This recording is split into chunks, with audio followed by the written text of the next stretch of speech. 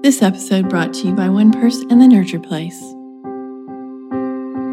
You've just joined In the Stillness with Dawn Strobeck. In the deep dwelling place where stillness settles your heart and refreshes your soul, where the voice of God is just a little more lucid and a little less clouded. He waits to hold this sacred space just for you.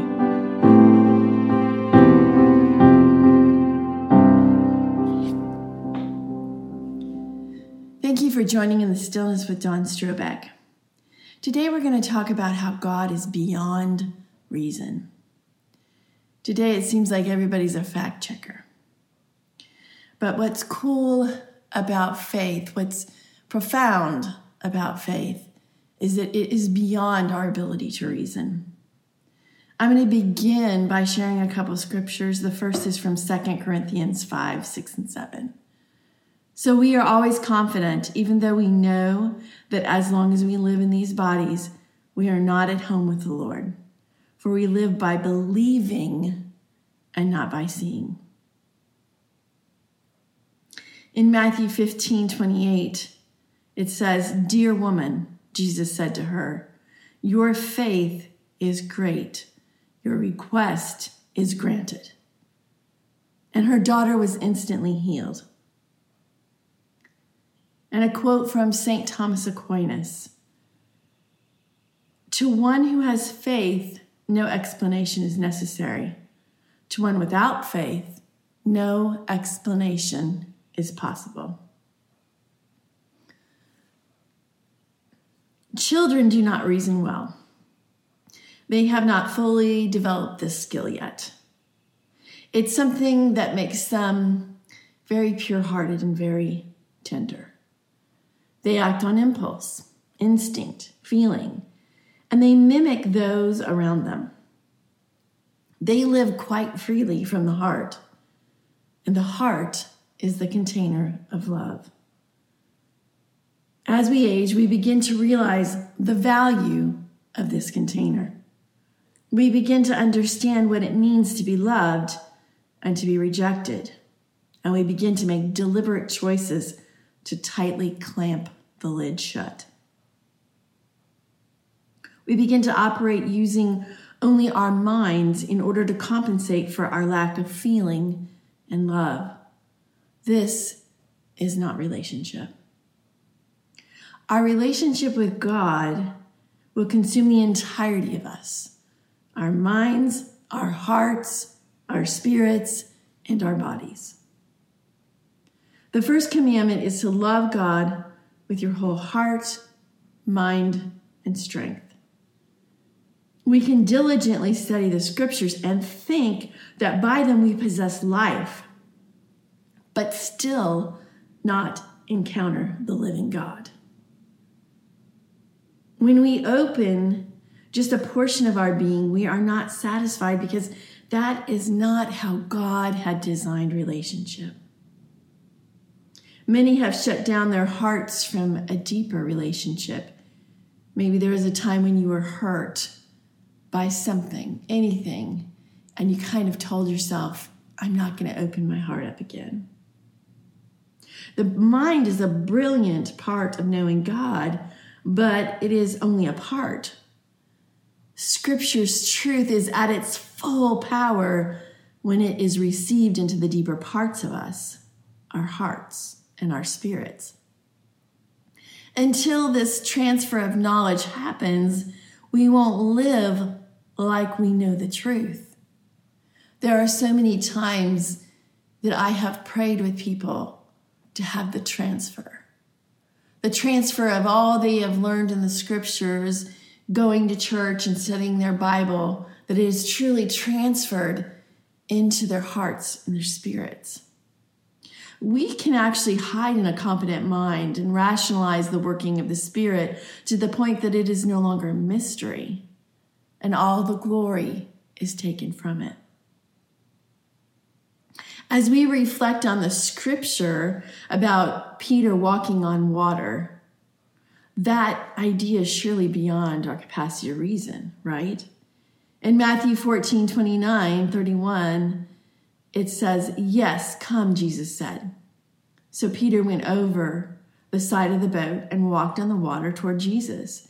But when he saw the strong wind and the waves, he was terrified, and he began to sink. "Save me, Lord," he shouted. And Jesus immediately reached out and grabbed him and said, "You have so little faith. Why did you doubt me?" All the reasonable laws of science and nature would say that what happened with Peter was impossible, and yet it happened. There will be times where God will allow you a special, unique glimmer into the kingdom if you will entertain it and not rely on your mind alone. If you will not fact check God. If Peter can walk on water in the presence of the Lord, what else is possible for you? Leanne Payne, a leader in the Healing Prayer Movement, says that most Christians today suffer to one extent or another from the post-Enlightenment mindset of the Cartesian-Kantian split between thought and experience. This is the idea that all thought should be rational. If I can reason it, then it is.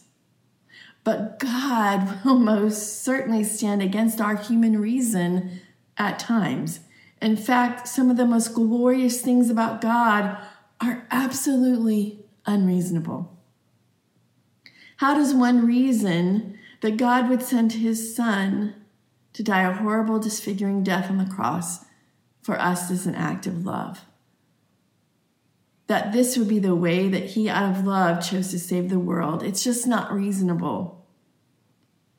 How do we reason that God, the ruler and master and creator of the universe, wants to be our friend, counts the hairs on our heads, and bottles our tears? That is absurd when reason is applied to it. There was a time where, which I don't know, maybe resurfacing again, when people were open to the world they couldn't see. If we are grounded in God's truth, we can be open to a world beyond our reason. As we ask God to meet us there, he can bring discernment when our quest to see this other world has been compromised. But if we only stay in the realm of what we know and what we can reason, or what even we can dream in that moment, we will never move deeper into his kingdom. Our walk with Christ, our love relationship with Christ is beyond reason. Our life in the Spirit cannot be seen with human eyes. There is another reality that is beyond our ability to reason. Ask God to begin to take you there. His ways are beyond our ways. Ask him to take you to the place which is only seen by the eyes of the Spirit. In just a moment, I'm going to again read these words over you, and I just want you to close your eyes and just imagine that the Lord is speaking this to you. My dear one, there will be days when I show myself that make no sense to anyone else but you. You will struggle with believing it, but release your doubt to me. Give me your heart. I will not make sense to the world, and maybe even to other Christians who can't allow me to go into deeper places, but you, my dear one, are allowing me to meet you in the depths. Your faith is mysterious. Your faith is based in your ability to trust me. I will increase your faith. Seek me. Ask me for more faith, for it is a gift.